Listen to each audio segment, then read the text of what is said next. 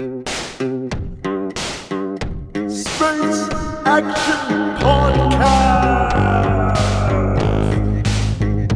La, la, la. With your hosts, Chris Carson and DC and Shama. Welcome to Space Action Podcast, a division of Space Action Heroes, a webcomic you can find at spaceactionheroes.com. I am Chris Carson. And I'm Deniso and Shama. Bum, bum, bum. And this week, I don't know what that was. I wanted to make a noise. That's the first thing that came to my head. Dun, dun, dun. This week, we are going to look back, turn the clocks back 20 years, and talk about... A time before household internet, smartphones. Yeah, a time before... Black presidents. Yeah, dial-up. It would take a good hour to download the poster for this movie. Remember how long it took to watch the fucking trailer for this fucking thing? God damn, I remember downloading this trailer, and I kept it on like a floppy disk, so it had to be less than like a megabyte. Yes! We're talking about the infamous Star Wars Episode 1, The Phantom Menace. Cue clip! You refer to the prophecy of the one who will bring balance to the Force. You believe it's this boy? He can see things before they happen. He can help you. The Force is unusually strong with him. He was meant to help you. Anakin! Tell him to take off! Will I ever see you again? What does your heart tell you? Are you sure about this? Trusting our fate to a boy we hardly know? Anakin Skywalker, meet Obi-Wan Kenobi. I sense much fear in you. The boy is dangerous. They all sense it. Why can't you? Fear is the path to the dark side. Fear leads to anger. Anger leads to hate. Hate leads to suffering. That was a hell of a clip. Oh, man. Let's talk about the first viewing of it. Did you see it in theaters? Fuck yeah. How old were you? 12. I was 17. Now, I'm sure people, maybe some people don't know, like, you think the hype for Endgame was big. Oh, fuck. This was the biggest thing in the world. This was like, because Endgame at least had to spend 10 years building up speed. We've been waiting 15 years for this. It was like adults, children, and priests were carving the Star Wars logo into their faces, like the second coming of Christ was happening. You watch any of those behind the scenes from its release, and people are going bonkers for it. People were camped out for months for those tickets, man. There was no internet, so or like, in the summer, so yeah, there was no. Oh yeah, you couldn't pre-order tickets. You couldn't so there pick was people, your seat. You couldn't. Yeah, there was like around Grom's Chinese Theater. There was this massive line of tents that when it was a phenomenon. This fucking movie. And now it's funny because, like, maybe they were as sycophantic back then. We were just too little to realize. But when you see people freaking out over Episode 8 or Episode 9 or whatever, it feels so much more disingenuous in a way. It's almost like, it's like when you look at these Comic-Cons and they're like political rallies where like Catherine Kennedy comes out and they're all yelling and screaming like she's a presidential nominee and she can say and do no wrong, and if you question this Episode 8 you'll get fucking chewed out by a true fan. But back then it was just everyone. It wasn't nerd culture. Nerd culture was this tiny little sliver of counterculture back then. If you met someone who was into Star Wars or Star Trek, you had an immediate friend. It wasn't like every fucking idiot had it on their t-shirt. And when I was a kid, man, I remember that was one of the staples of like maybe 3 out of 4 of my best friends, you know what I mean? Like, the ratio was we likely met because one of us was wearing a Star Wars t-shirt, and there's like, that's my new best friend. Yeah, for me it was Star Trek. If you were into Trek, because Trek was never as big as Star Wars. No. So it was much more of a niche market.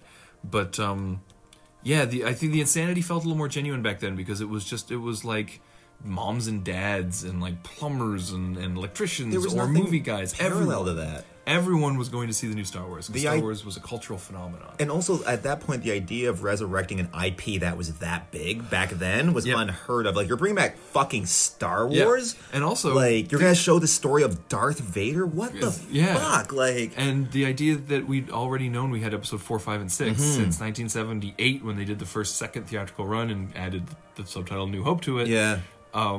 We knew there was 1, 2, and 3 out there somewhere. Intangibly out there somewhere. I remember as a little kid, I went to bed once when Star Wars was playing on the TV, and my siblings taunted me and said that they showed a clip of Episode 1, and I was freaked out. I didn't realize for so long that they were fucking with me.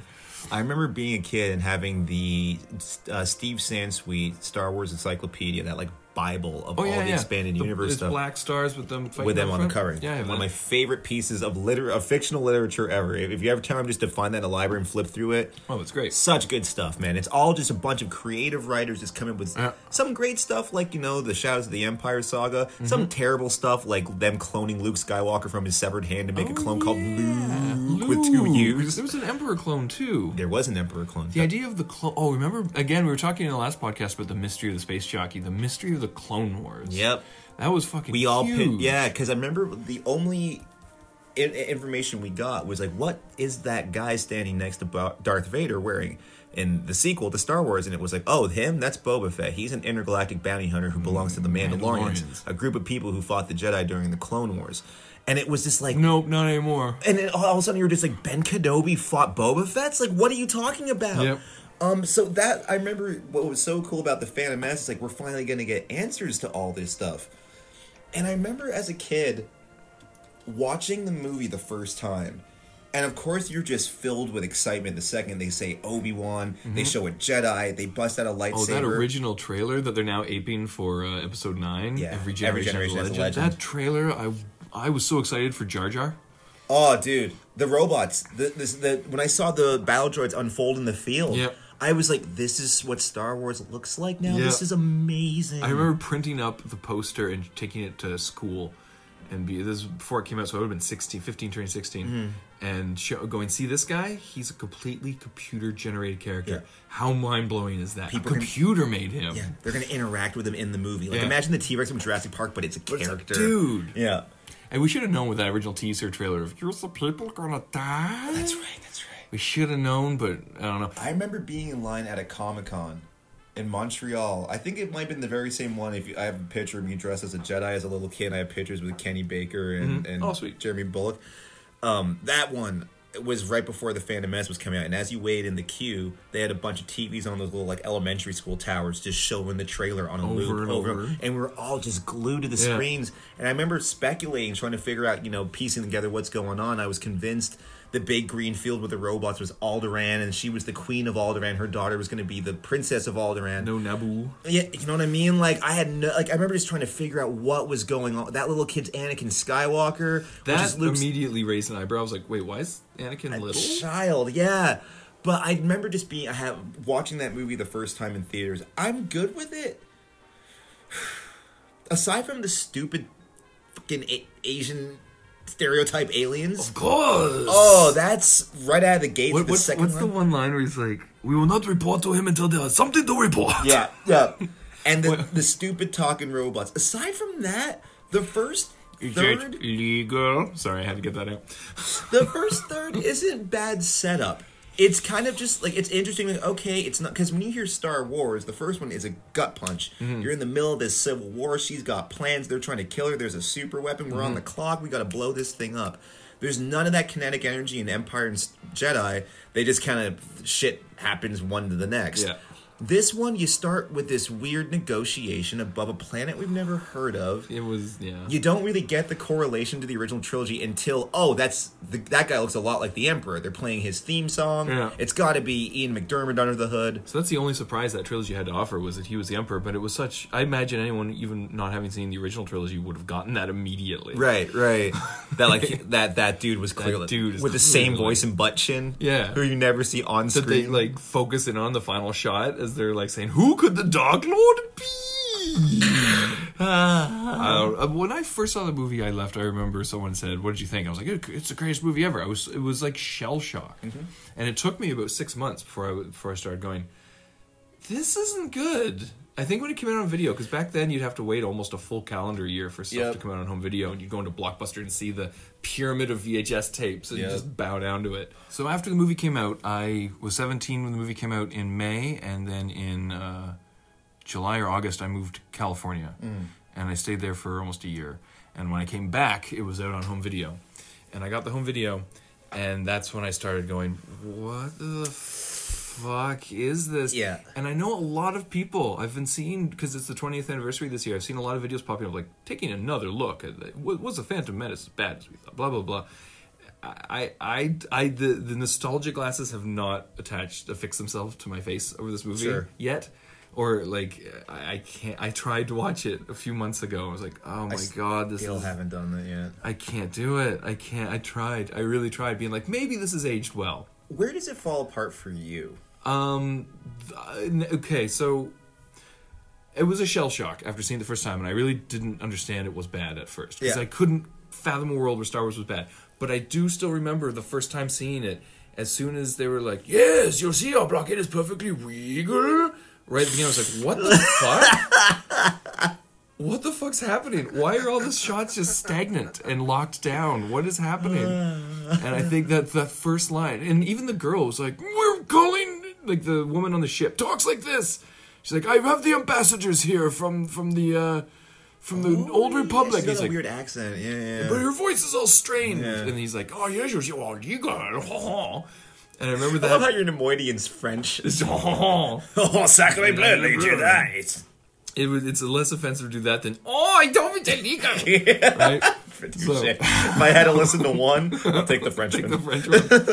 But at that moment, even as a kid, I was like, what is happening? But then it ends on such a high note because there's the giant battle of Duel of the Fates fighting Darth Maul, who died. I remember even that. I was like, wait, you're fucking killing this guy? Even as a kid, I was like, what are you doing? And then the whole ending with the Emperor's theme all up-tempoed let's make no mistake, John Williams never phones it in, no matter what the movie is. We were talking about this earlier, that I think John Williams' Episode 1 score is so much superior to his Episode 2 score. 2 is a weird one. Because I really feel like he came in and was like, well, I didn't understand Star Wars, and I don't understand this, so I'm just going to pour my heart into this score. Mm-hmm. And then I think after the movie came out, he was like, oh. And then Episode 2 feels like he did kind of phone it in, but I just feel like John Williams phoning it in is still better than 99% of composers. Yeah. And then he really tried again for Revenge of the Sith because he thought this was the last time he was ever going to do Star Wars. Because Revenge of the Sith isn't a flowing score. It's like piece of music after piece. It's like putting on a Brahms album. And that's great. But this is also the dawning of the age of composers don't compose to the movie anymore. So there's so many edits in that score chopped in. Remember whenever, because the original ones, you can play them start to finish, and it's pretty much the entire movie. Mm-hmm. I remember Phantom Menace didn't get a proper 2-disc one. Not until like 5 years ago. Had that weird reflective Darth Maul cover. Yeah. No, it came out in like it was definitely like around 2000, maybe around the same time. 2000s? The what do you call it? The cassettes came out, and I remember getting it because I had the original trilogy ones, and I played them ad nauseum. Oh, those cardboard ones. Yeah, with the little fold-outs, the embossed covers, and you could read all the liner booklet. notes. Yeah. So I got the Phantom Menace one, and I remember going through, like, you could hear every fucking ugly edit in this thing. And also, some of them were bad. And a lot of the tracks were just 2 seconds long. They split them up into little segments because that's how they were compressed together. That bit is like a 2-second track. Yes! And you're just like, oh, this is just pointing at how janky this movie is. I remember having a similar experience watching it. It might have been at home. I saw this movie 6 times in theaters, dude.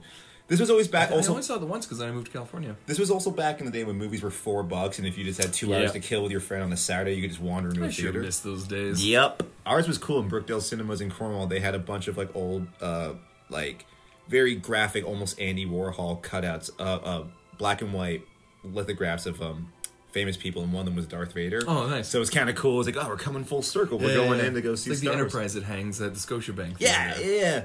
But I remember watching it, because again, like that movie's good at hitting action beats. So when you're 12, you're like a pod race, 2 lightsaber blades, fucking that space battle. I was satisfied. Pod race is still great, but the game is so much fun. It's so much better. I fucking love that pod race. If that's what it took, was for me to sit through 15 minutes of that so you could sell me 17 hours on that game, I'll take it. It's so good. But having said that, I remember watching it at home, and it took me probably until about 4 or 5 years ago to put it into words, but I'm like, this doesn't feel like Star Wars. Like, they're saying lightsaber, they're showing me Jedis, that's Yoda, but that's R2-D2, but this doesn't feel like, and what it really was is that the original trilogy has this thing about, and let me put it this way, count the number of times in the first original trilogy they say the word friends.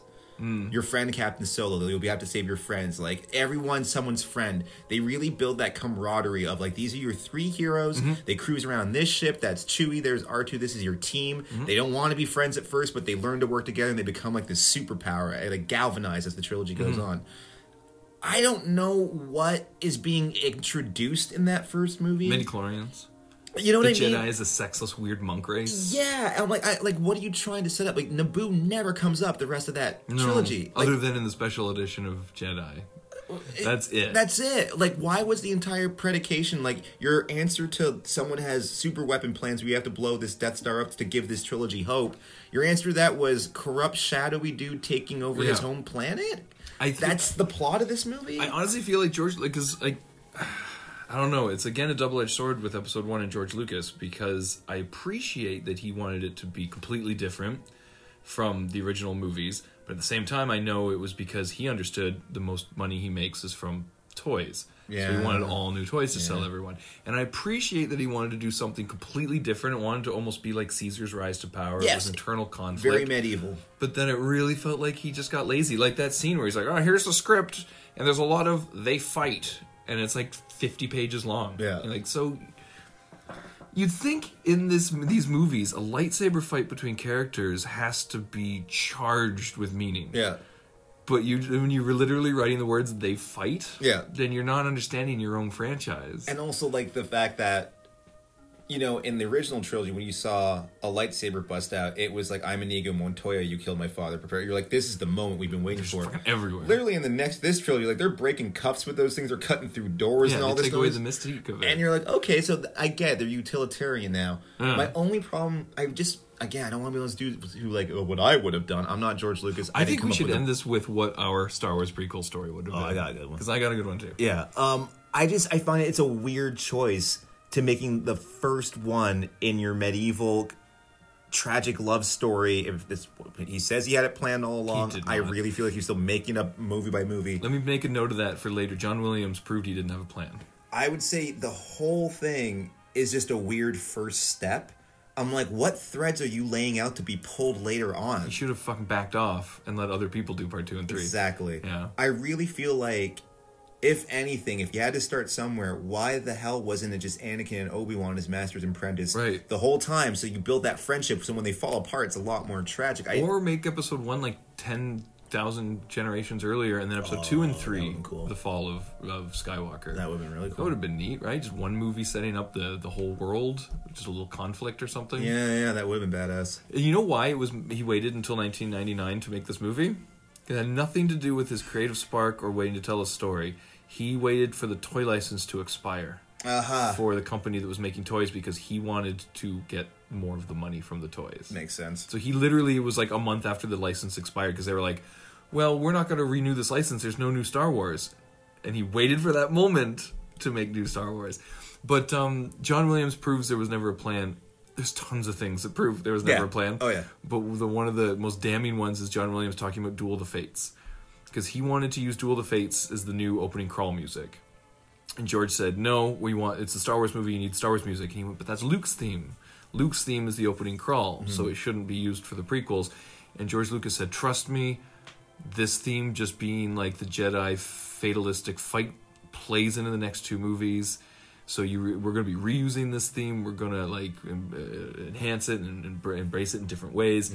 There's a big plan for it, and so that's what kind of talked John Williams down from demanding it be the opening crawl.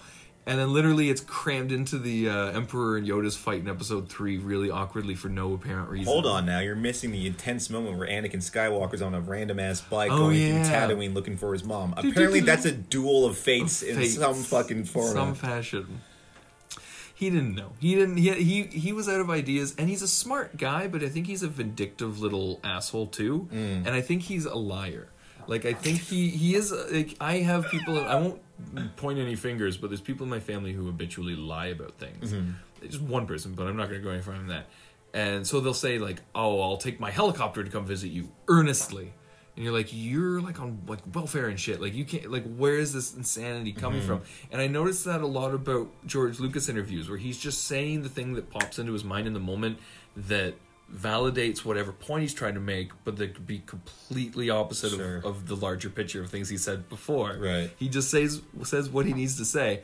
And he's a smart guy. He went to school for philosophy and like psychology, so he was clearly trying to work that in to these new movies, but just failed. Yeah. So miserably at it. And what you look at a dude who reboot, like I think about George Miller, same guy, same franchise, comes back to Mad Max, decades later reboots, and you're like, oh, you've been paying attention. Yeah. You've looked at modern movies that are being made. How can I apply this new framing to my old franchise? Dude didn't do any of that. I don't think he knew what he was doing. He wrote a script lazily and then pieced it together, and then you've seen probably all the same behind-the-scenes stuff I have, where he's at the screening just talking about how he went a little far in places, and how it's like, this is a new avant-garde type of cinema, it's going to take people a while to embrace it, and everyone was like, well, no one expected Star Wars, no one expected the first Star Wars, blah, blah, blah, and everyone was just trying to convince themselves that it wasn't a giant clusterfuck. Well, also, the problem with that line of thinking is that, like, I think we mentioned this on the last podcast, is that whenever you're inhibited by time and money and budget constraints and like a lot of crippling self-doubt, like, I don't know, a fucking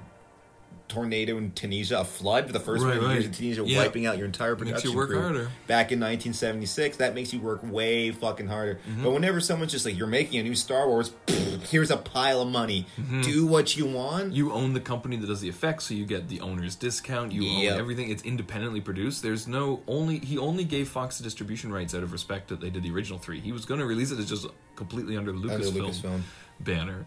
And, yeah, it's, I don't know. It's just such a confusing first step. Yeah. Just like The Force Awakens, actually, now that I think about it. What would you take? Would you take weird Lucas nonsense or highly oversaturated market research Disney schlock?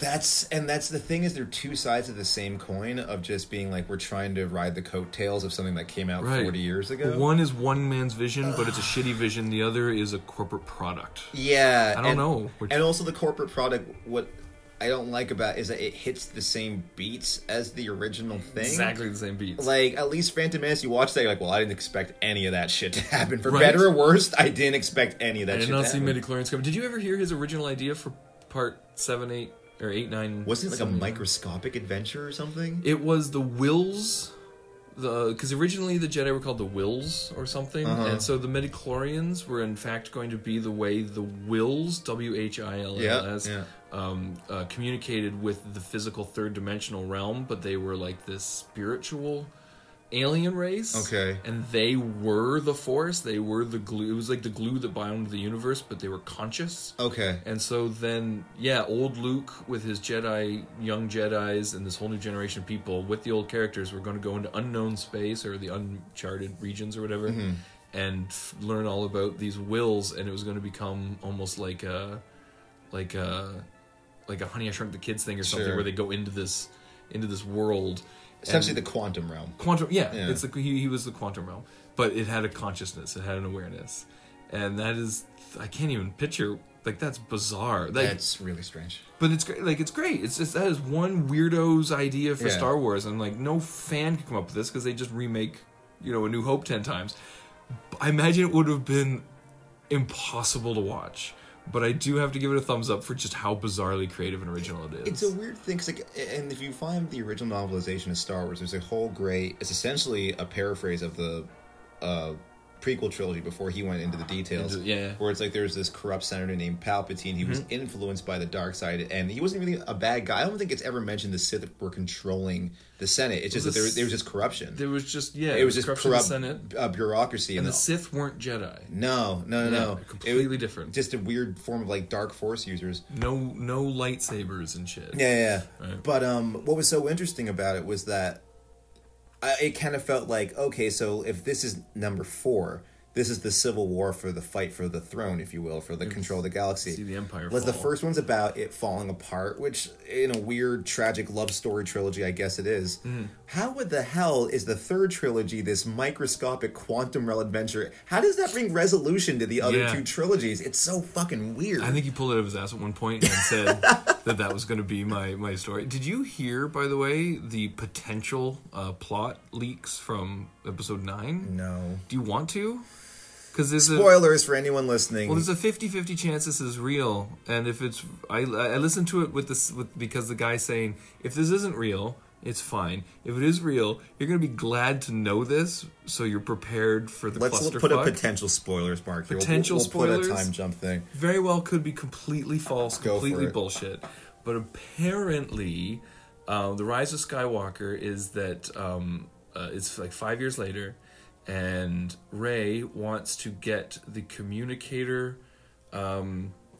like dish rod thing from the first Death Star, because it's the only thing that can send out a signal to the whole galaxy, and it's a message from Luke Skywalker telling everyone to just like be good and brush their teeth and shit. That's the only thing. And the whole thing is it's like a road trip movie of both of them trying to get to this. Kylo Ren and the group of good guys trying to get to this communications satellite in order to stop. And the Death Star is the only one. With it, yeah. And then the Emperor is just like a recording or something. He's not actually even in it. And what was the other thing? I think Kylo Ren dies. I think that was... I wouldn't be surprised. I think there's no way for that character to go. I'm missing some points. There was other points, but... that kind of echoes back to, like, remember my original idea for the fucking sequel trilogy? It's an odd way to end 9 films. But, like, I always... Again, I've said it before, but I'll say it again. I always thought, because there's a deleted scene in The Last Jedi that really drove it home, where Finn is talking to Phasma during that fight when the ship's falling apart. Oh, right. And he's like... I'm in charge now, Phasma. Did you tell any of your troopers how the Starkiller base got destroyed? You turned on the and then she First shoots Order. them all. Yeah, exactly. So you kind of see the stormtroopers getting independent thought. Finn's very much an independent stormtrooper. I always thought the way to bring closure to 9 movies, to bookend the whole thing, is to have a character in the 9th movie, either Rey or more likely Finn, broadcast a signal to like the fucking First Order and just be like, you've been killing people, marching across the galaxy and enslaving folk for these fucking theocratic evil dudes with red swords. You don't believe in their fucking force bullshit. They're ordering you to die. First we were clones, we were slaves, then they just started taking us off planets and were brainwashing us. And you could have a direct parallel to the Order 66 scene where all the troopers just turn on their Imperial commanders and they're like, surrender. Like, but they can't. Right. They can't break up the First Order and the Resistance because they already realized getting rid of the Rebellion and the Empire. They're like, fuck, we need to make new versions of that. We have a Disney theme park. We have dozens of years of movies ahead of us. This isn't going to end with any kind of end of the political structure of the galaxy. I feel like it should at least have... Because they keep saying that this one's going back to this Phantom Menace. They keep saying that this is going to have... JJ's like, oh, we tie the prequels in. It's going to bookend all 9 movies until the Skywalker saga is complete. And I'm like, well... You gotta have some form of closure. If it just ends with, and the Star Wars continue... I kind of feel like it's going to, because they have to think about the Disney streaming service.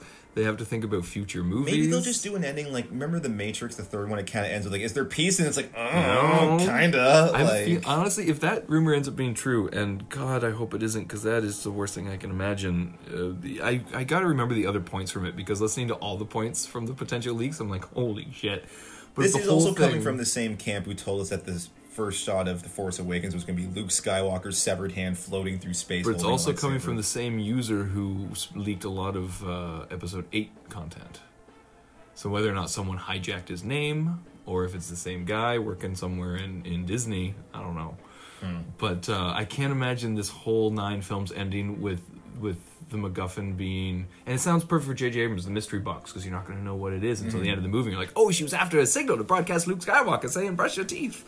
But if the whole thing ends with that, even breaking it down, it's like 10,000 or 1,000 generations of peace, 17 years, 18 years of war, toppled empire, some little group of Nazis come back and then immediately take over the universe again, have 5 years of evil, and then they broadcast a message. Even if they wrap it all up, that's still ridiculous.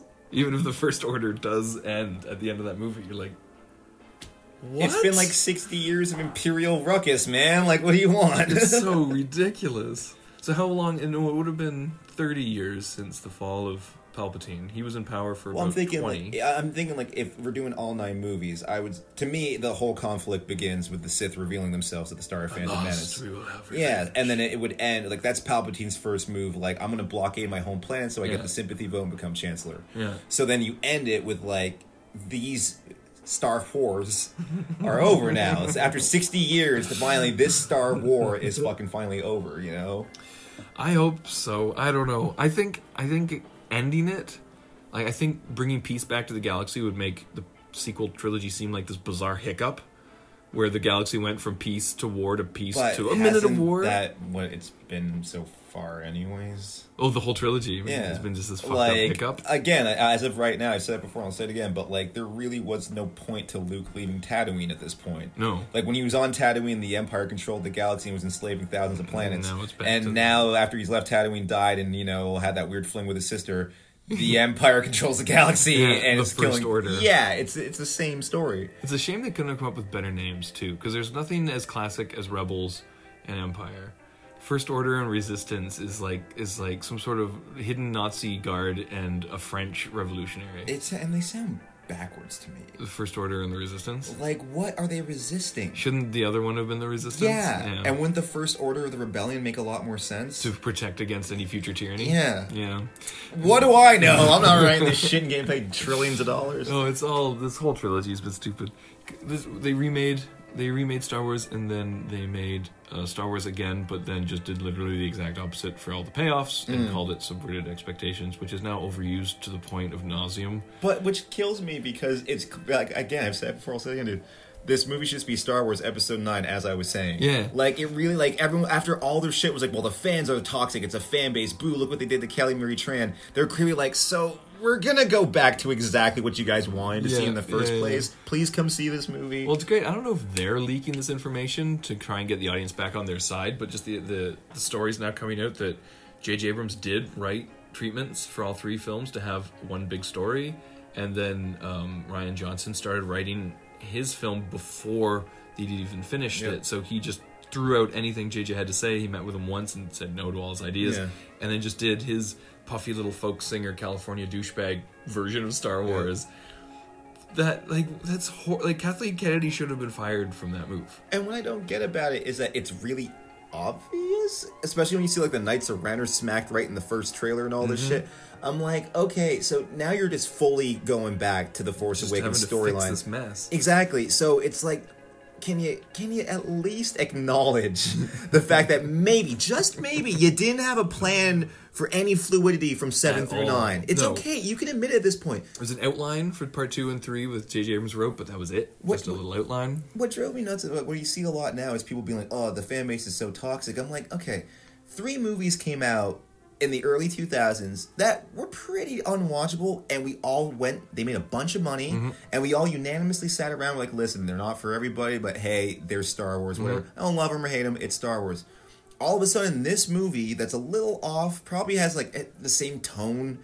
I wouldn't say it's any worse than the prequels. I wouldn't say it's any better. It really falls into the same box for me. Last Jedi, yeah. For some reason, gets these polarizing reviews. It's just the age we live in now. Exactly. That's never come up before. I'm like, wait a minute. 2005 is when The Revenge of the Sith came out. And everyone's just like, it is what it is. And all of a sudden last week, the fan base is toxic. I'm like, is it? Or is this damage control? Because it's really easy for studios just to go out on the fucking American and be like, oh, you're just sexist if you don't like Ghostbusters. That's exactly what it is. That's a tactic now. Yeah. You have a shitty movie, you have to claim that if you don't like this movie, you're a sexist or a homophobic or a racist or something. But I always felt that the signpost of a true fan was that you held your fandom, the thing you were a fan of, to a higher account. Like, you were more apt to sit around and bitch about the new Star Trek movie rather than just like love it unquestionably. Yeah. And so now we've reached an age where it's like love it unquestionably numbers have risen. People who bitch about it have risen, but then the love it unquestionably people tell these people that they're toxic. Yeah. It's like maybe 1 out of 100 or 1,000 of those assholes is going online and saying actual sexist, racist shit, but most of them are just like, this isn't a good movie and I want to bitch about it. And again, it's not the first one. It's kind of like, I walked this road before. I don't really care, but the people were like, no, I adamantly have to defend this. There's been nothing like this before and you just don't understand it. I'm like, really? It's so much fun to sit around and bitch about episode 2. Yeah. You know, it's so much fun. Yeah. I don't know. It's a weird thing right now going on with that franchise where it's just kind of like... It's a weird thing going on with the world. Yeah, but for me, again, everything comes back to Star Wars. So it's kind of weird that what's the word? Crystallized? It crystallized in that fan base a lot where, like we were saying at the top of the show, you saw a kid with a Star Wars shirt, that was your new best friend when you were a kid. I see 20 people with a Star Wars shirt every fucking day now, and I'm just like, I don't really care to talk to any of of you. Because the last. Well, no, and also Last Jedi is going to come up, and I don't want to talk about it. Like it's no longer fun to talk about. But also, it's sort of like back in the day, everyone would wear a baseball hat because that was the social norm to do, even though they might not follow baseball. That's now true of nerd culture. So it's like, just because you're wearing a Captain Picard shirt does not mean you're going to be the type of person who would wear a Captain Picard shirt 30 years ago. Right. You probably just bought it because your girlfriend liked it. You know what I mean? Like, it's just going to be, doesn't have the same connections anymore. But it's funny, to me, it's like two echo chambers bouncing off each other, and then when they vibrate against each other, it's like that space whale from Star Trek 3 going, hi, and just destroying the planet.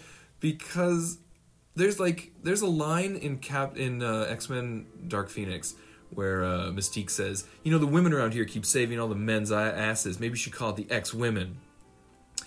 And feminists are going, fuck off with your pandering. But there's this whole group going, oh, if you don't like that line, you're sexist. And so the two echo chambers just bounce off each other, enraging the other one, and forcing each side into the more extreme accusations towards the other. Yeah. When you can just objectively sit back and go, that was a bad movie. That was a pandered line for feminism or whatever. Yeah.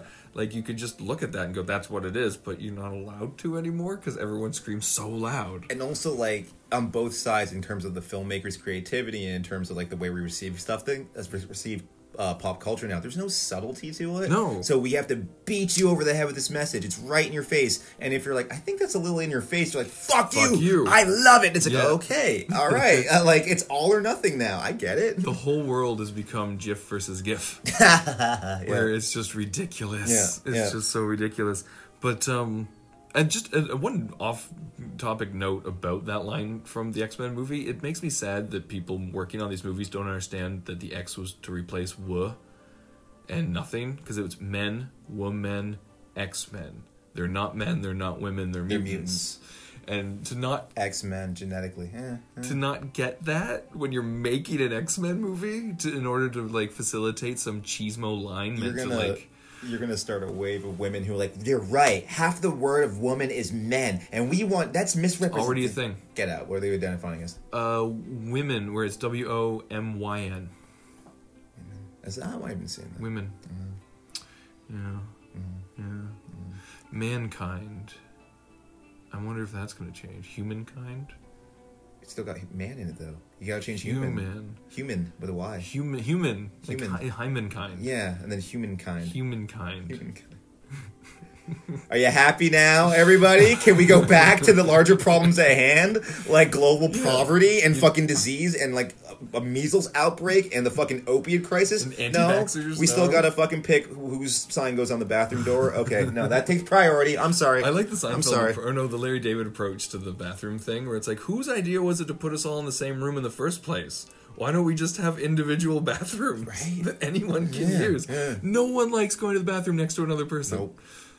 This should be a way to move society forward in a different way. But Carson, that's not feasibly economic. Like, I understand Larry David's going for comedy, but I gotta fucking look at this from a feasible point of view. It's just that's economically I would unsound. take just like plywood between the stalls and then a hallway and a door for each stall. I guess that would work. I would be happy with that. It's so gross going in public bathrooms. No one wants to, and is something women don't have to experience, no one wants to go in and see a trough of dicks just pissing and splashing everywhere. God, there was one time I was at the Budweiser stage. And the Budweiser stage is madhouse. So it's a big U-bend. All the wall is just that giant urinal trough where it's like a metal slab with water running down, and there's a trough by your feet. Gross. And then the inside was a sink basin with a similar setup, right?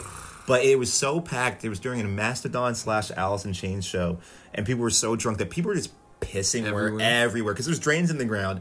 So there was like a solid like eighth of an inch of piss on the ground. They're such fucking animals. And I was like, this is why people don't like our gender. Like, for God's sakes, man. This is why the rest of the universe won't contact us. Yeah.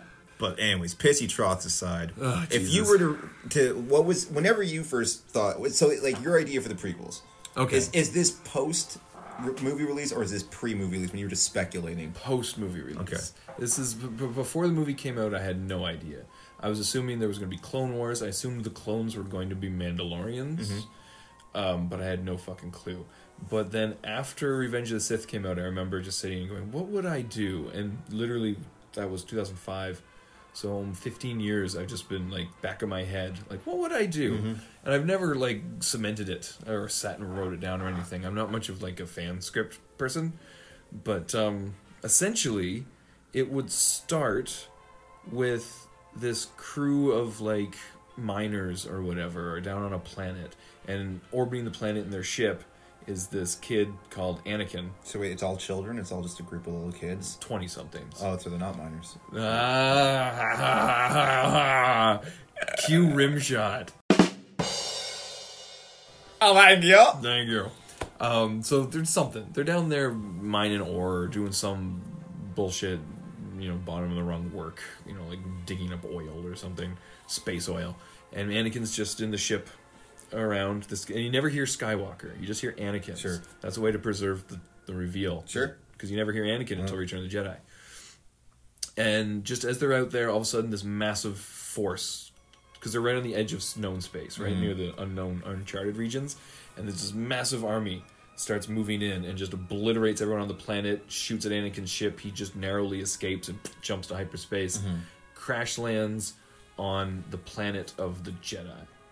So he crash lands and goes, some shit's coming, we need to go and take care of this. Meets Obi-Wan, who's like, oh, you're strong in the Force, or whatever. I can sense something off you. We'll go and talk to Yoda. And then all the Jedi are like, we're peacekeepers. For 10,000 years, we've been keepers of the peace, but we're a symbolic good now. We're living in an age of enlightenment and peace. We're not going to get involved in this. This could just be bullshit anyways. If they call us, we'll go and answer. But as for now, we're just this race of samurais who just sit and meditate and learn about the Force, because they've been at peace for 1,000 generations, right? So not a lot for the Jedi to do. And so Obi-Wan goes against Yoda's order to take Anakin and fly to, say, Coruscant or the capital.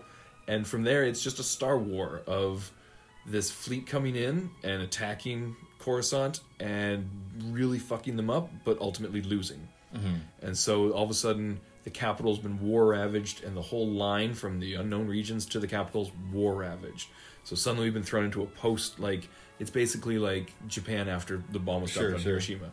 And out of the shadows comes this character who was like, they took me prisoner when they first showed up, and it's Palpatine. Just playing both sides. Right. From day one, he's just a Sith Lord working his angle everywhere he can get. So he's gotten these assholes to just fly in and attack these threats. He's probably set it up in some way to get them to even come in the first place. But all he wanted to do was to lay a lot of waste to the regions and get himself installed as an advisor at higher up levels to talk about these potential attacks coming from these guys. And so the next film would have just been Palpatine slowly kind of like using the fear of war, kind of like after 9/11, for everyone to sign away their rights, and working his way up, maybe even becoming like a vice president or a vice chancellor, and just moving his way up the ladder. And it would have just been adventures of Obi-Wan and Anakin, who Obi-Wan took on Anakin against Yoda's approval, and they've kind of had to bring the Jedi back in to kind of try and keep like the peace for this ravaged system. So it's just the Star Wars are mostly just, in that sense, it is kind of political, where they're just sort of like, okay, Coruscant's half burnt and there's starvation now. There's the first time in centuries there's people dying of disease and starvation from everything that's been destroyed. And then the third one would have been the Clone War, where these factions have now devised off out of the ashes of the Old Republic and are now warring for control of it. Emperor Palpatine's on one side, who fashions an army. The clones are on the other. Hadn't really worked out exactly where the clones come from, if they're going to be an outside force or whatever. And like maybe even at the end of the second movie or halfway through the third movie, Anakin is just unceremoniously sort of killed off.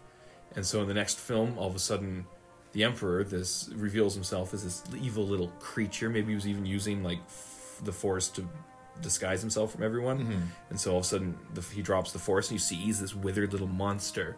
And he's just a dark side user. He uses lightning, he uses manipulation. And there's this guy called Darth Vader with him. And he's going down and hunting. And the Emperor realizes, oh, fuck, the Jedi are our biggest problem. So he's sending out this character, Darth Vader, to hunt them down. There could even be a moment of acknowledgement of Obi-Wan going, oh, it's you. Something. And then it ends with... And Obi-Wan, or Anakin from Episode 1 has a wife and kids. Because this whole sexless Jedi thing never made sense to me, especially considering they're based off samurai. Who had families and were allowed to do these things. There was guns for hire. So then they protected the Emperor. they protected the Emperor of Japan. They were his personal army against all the ninja. Right. But who were the Sith?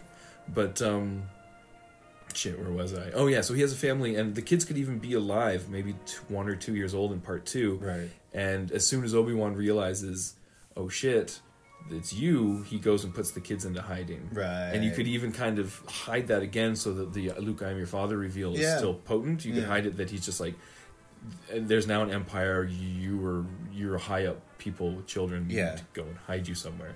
And that would have been my trilogy, I think. In essence, that's the elevator pitch for the trilogy. Obviously, a lot more threads and things. Right.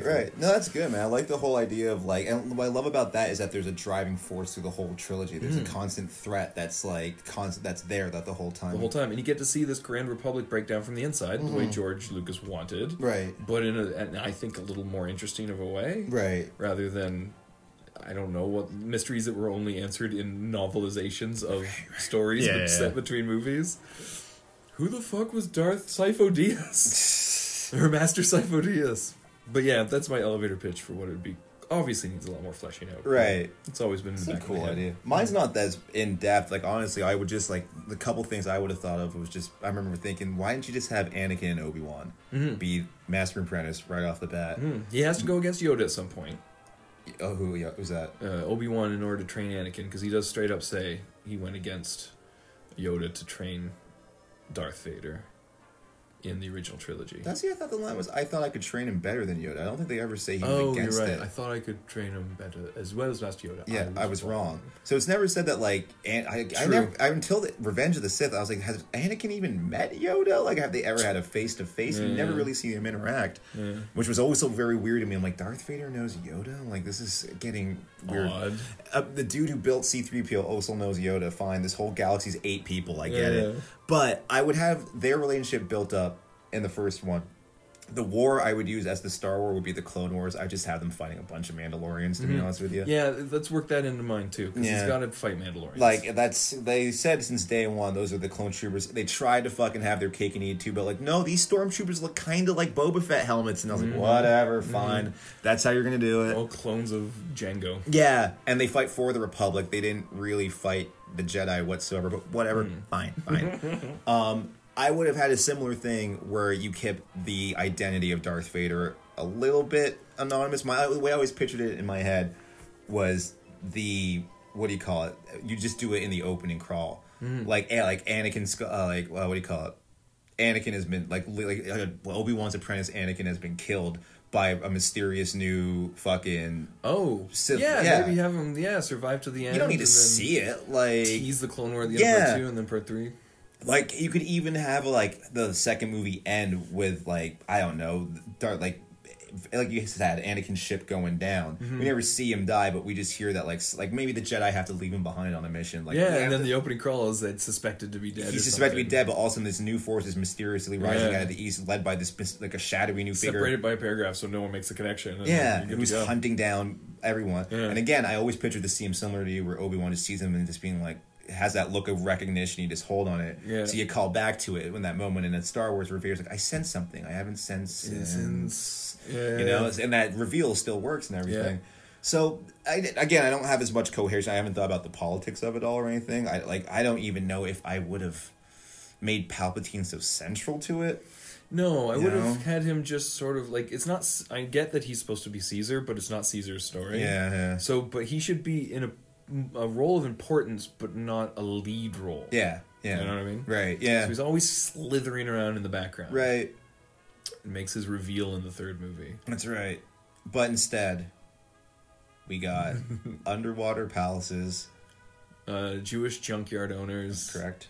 Asian alien treaty breakers. That's correct. Rastafarian frog people. Greg Proops as in two-headed pod racer alien sportscaster. Did you ever see the interview with George Lucas where he's like, I don't understand what kind of sick minds would have to come up with the fact that his ears are dreadlocks? What does that even mean?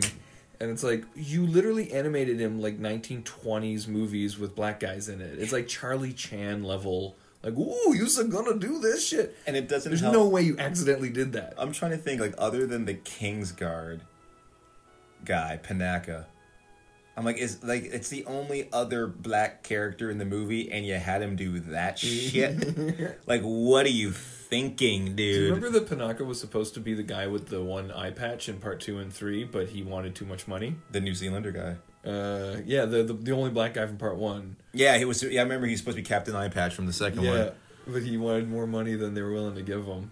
Can you imagine the audacity of being like, Star Wars is about me? Yeah. It's like, you have 3 lines. And also, do you see your character's name in the credits of the original trilogy? Yeah. How valuable do you think you are? Yeah, you're really, like, banking on some weird, hopeful negotiations with your agent. You can't take Her Royal Highness there if the Hutt's found out again. Yeah. He's like, crush that take. Who else? There are a couple characters they didn't recast, they just replaced. Because he was one, and he got replaced with Captain Eye Patch. Wasn't Keira Knightley's handmaiden another one? Yeah, but it was a different handmaiden. It was Rose Byrne in the second one. Yeah, who got blowed up at the beginning. Yeah, she's the second handmaiden, and whenever they're leaving, I'd be more worried about her. That one. Yeah, that's what's her face from the Bridesmaids and all that. Yeah, okay. And X-Men movies as well. Oh my god, yeah, she's Moira. She's Moira McTaggart. Yeah. But yeah, and that's the other thing that kind of sticks out about them. Like, there's no through lines. Like, do you even need to watch Phantom Menace to watch Attack of the Clones? No. Like, they catch you all up. Like, I haven't seen you in 10 years. I haven't seen you in 10 years. 10 years ago when Darth... Like, there's now, count the number of times Attack of the Clones, they just say 10 years ago, blah, blah, blah. Yeah. You don't really need to watch it. That's what an opening crawl is for. Yeah. You know? Yeah. Yeah, it that was the chair, I swear. I don't know, episode 1 has not... Hey, but on that note, fucking Darth Maul. Yeah. He's like, you know... Why would you have killed him off? Because he had robot legs? But that didn't happen until Solo, a Star Wars story, like 40 years later. Yeah. From George Lucas's perspective, like, let's go into his mindset and say, okay, it's 1995, I'm writing episode 1. Why would you kill off your main antagonist? Like, shouldn't he have been Christopher Lee role in the next 2 films? If I had to... And, like, trust me, I played that scene. As much as I love Christopher Lee, I played that scene in my head a trillion times of fucking Obi-Wan and, like, the what if I told you the Jedi reveal... When he's held a prisoner in Geonosis. Oh, yeah. That scene. Imagine how much pertinent it would be if it was Darth Maul. Imagine how... He walks in and he hasn't seen Obi-Wan in 10 years. Yeah. And he's the one who tells him, like, my master's controlling him. Like, you know that, right? Like, if you figure that out. And imagine how much more potent it would have been of Anakin cutting his head off in Part 3. Yes! Like, you killed Qui-Gon, who was Obi-Wan's master, so Obi-Wan's apprentice kills you. It would have made way more sense. Wait, I thought Yoda was Obi-Wan. Oh, never mind. But I think, if I had to guess, the only reason they did it was to feel, because it is that's one through line through that trilogy, is that Palpatine is kind of like always looking for the hot girl at the party. At first, it's this horned apprentice with a double blade lightsaber. Christopher Lee. Then it's this charismatic political leader, and then he's just like, but wait a minute, this Canadian boy, my God, he's so strong with the Force, so he's constantly just bumping dudes off to get to that Canadian boy. You know what? But that feels like it falls apart structure or narratively when after the Canadian boy is so mortally wounded he can barely do anything anymore that Palpatine didn't go. Well, because he didn't bank on that. I think he banked on fucking. Why didn't he just find another person? Like, clearly he good at finding well, these. I think the idea was that, like, Vader was so strong. Well, Anakin was so strong with the Force. He was like, I'm just gonna box this. I'm gonna keep it on the shelf until something better comes along. And then, sure enough, his fucking kid came along. He's like, all right, now I need his kid to kill this guy. Can you imagine if George Lucas hadn't stepped in and destroyed Return of the Jedi's the character arcs from Empire Strikes Back? Because remember, Darth Vader was saying, "Join me, and we'll kill the Emperor." Yeah. And then the next one, he's just the Emperor's little bitch lapdog. Yeah. So basically, anything that Lucas has touched with Star Wars, other than the complete accident that was Star Wars, the first one. Yeah, he just fucks it up. Yeah. He just fucks it up. Yeah. He's one of those creators. I don't think you know why this is popular. I don't think you know why people like the thing you like. You know. I think you see things in this that no one else does. And those... Is it microscopic? No, motherfucker, are you listening? It's all about, like, human nature. It's like, well, no, it's the broad themes that makes it so appealing. I don't know. It's so ridiculous. But having said that, I want to go out on this. Do you have any more of what your prequel trilogy would have been? No. Okay. I'm going to go out on this by saying I am at war with myself over how much I hate Disney and how much I want to go to the Star Wars world. As horribly nerdy as this sounds, they actually, for the first time in history, have scanned from the original materials and designs Jedi robes.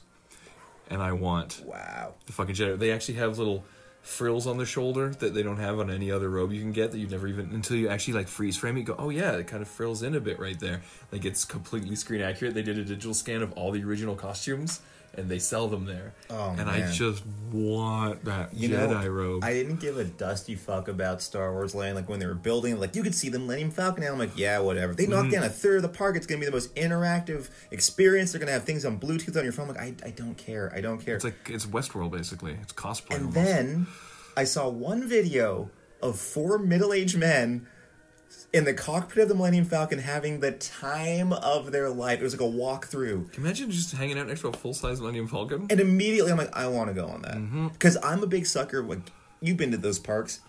I love the suspension of disbelief that they do there, where all of it's staged theatrically. So, like, you know, if you peek behind the curtain, you'll see the hydraulics and stuff. But Disney's so good at making a 360 experience. It's so immersive. I've heard Galaxy's Edge... The way they built, it's only 12 square. It's only acres. 2 rides and like a couple. One of them's not even open yet. Oh yeah. But apparently from every angle you can't see the rest of the park, so it's fully immersive. Yeah. There's audio playing of ships flying overhead the whole time, so it feels like you're actually in like a Star Wars land. 12 acres, so it's pretty little. But I hear the Disney World one's going to be bigger. Yeah. It's kind of nuts. I'm not gonna lie. Like the second I saw it, I was just like, dude, you get to chill in the fucking holding cargo bay of the Falcon where the fucking chessboards and shit. Here's my plan is that if the world hasn't gone completely insane, if we haven't lost power or something by 2021, is I'm going to go to Orlando, to the Orlando version. Because by 2021 both the rides will be open. It's as far as I know, it's a bigger space. So it's actually pretty small when you see the whole view of Star Wars World, and because they don't have a lot of space in California. Disney World, they have all the fucking space in the world. You could literally build like, hey, it's Magic Kingdom, Epcot, and fucking Star Wars Land if you wanted to. They got Marvel Land is huge. I forgot Marvel Land's coming. Yeah. No, I think it's already there. They've got the Guardians ride, but I think there's going to be way more. Yeah. And they're building a hotel, which is themed to look like a spaceport, so much so that all the windows are star fields. I really hope that's optional, though. I hope you can turn it off, because look if you outside. just to see the sun once in a while. But that's when I want to go, because apparently all that will be open by 2021 in Orlando. So that's my plan. If the power grid hasn't shut off or some fucking disease hasn't killed us all by then, because everything seems to be snowballing in insanity right now. Right.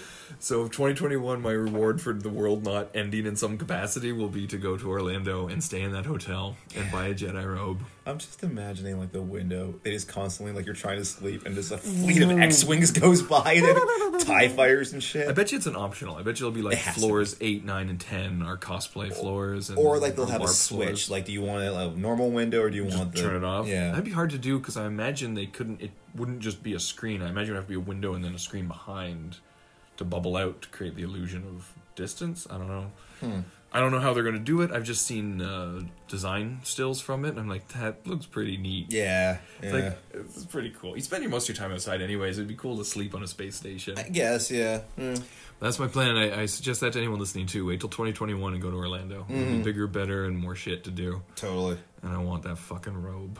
Whenever I saw the build a lightsaber thing and they had those organic ones that had like Rancor teeth in them and shit, I was like, fuck off with that. Are you kidding me? Like, holy shit. Kind of bugged me about that is like the Rancor teeth and the leather and stuff's all plastic, but the other components are fake metal. Yeah. So that was another like, oh right, again, that's why Disney gave Trump's more political money than any other politician in history, because he deregulated all the plastics and shit. Yeah, and just think of how much plastics and chemicals Disney uses. Oh man, I'm thinking about all those droids. Like, how long are you going to keep your droid? It's cool as shit, don't get me wrong, but how long? You know how much it is to make your own lightsaber? $200. $200. $200 fucking bucks. To make essentially a bunch of tempered plastic. Yeah, but the feeling you get. Did you watch it though? That's the magic right there. I think okay, so we're going long here, so I think we should end soon. But I can't go without saying, watch the. There's one video of someone who filmed the whole experience of building a lightsaber, and it's the funniest thing ever because they need to get better actors in there. Because the guy, it's like this pudgy little nerd guy who's like, the great lightsaber, the standard of the Jedi. Here, let me help you make yours. And he's just so awkward as he's trying to deliver this lofty dialogue. And every once in a while he pauses because he's clearly been instructed to match the music playing. Oh my god. So he'll literally, he'll get ahead of himself and then have to, look around and then keep doing it. And it's the most embarrassing fucking thing I've ever. I just was like cringing for this guy. Yeah, I wonder if they have audition tapes for all the fucking cast members that they had to fucking give these roles. I really That's hope the there best is. they could get. What they need is like an old man to actually like add some dramatic flair to it as he's describing lightsaber instead of like a pudgy 20-something being like,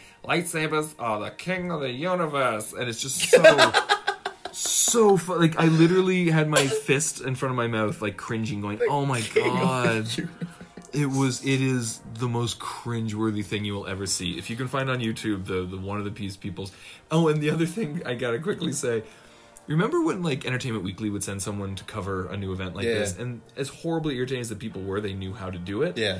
Now they just invite YouTube stars because they're the new influencers. Oh, gotcha. So it's funny seeing these people like, oh my god, you see all this stuff, walking around with their camcorders, just so fucking irritating, and then doing interviews with like the guy who designed the food and menu and the blue milk for the restaurant. Yeah. And she's like, that's not very good. And she's like drinking milk, going, it has a slimy taste to it, but whatever. And like, you have no camera skills. You're just used to sitting in front of your fucking computer. And the guy who made the food's just like... He's so awkward. Yeah, he's doing exactly that. He's just going like, why am I talking to this bitch? Like, why the fuck do they not send a professional to interview me for this? Oh my god. It's so awkward. So yeah, go down the rabbit hole watching shit from there because it's embarrassing or awkward. Hey, what's up? It's RubeStar49. I'm here around with Grasky's Edge creator, head of design. He's just like, oh my god. I got up at 5 a.m. for this shit. Even if they had that kind of energy, it would make it better. They're just clearly like so awkward with no skills of interview. They never went to journalism school. They don't know how to do interviews. Oh, that's hilarious. It's so fucking awkward. And all the people doing the videos are the worst too, because they're all like the chubby nerdy guys who are a little too old to be quite as nerdy as they are. Right. And they're all like filming everything and talking about it, and people in the background are just like, what is happening? Why are you filming me? And it's so awkward. It's hilarious. I highly recommend that. But on that note... There it is, man. Let's wrap it up. Big old wad of Star Wars in your ear. Happy 20th anniversary to a franchise that will outlive you. Outlive us all. You're going to die not knowing what happens in the next Star Wars movie. Yep. I don't care how old you are right now. Yeah, that's true. That is going that's one of the things you're going to have to know about the world. That's what an upbeat note to go out on, Carson. Yeah. God damn it. Well, I'm sure there's some like fantastic Star Wars music playing in the background. It'll elevate the whole thing right now. That's right. Yeah. See you next time, guys. And may the Force be with us all.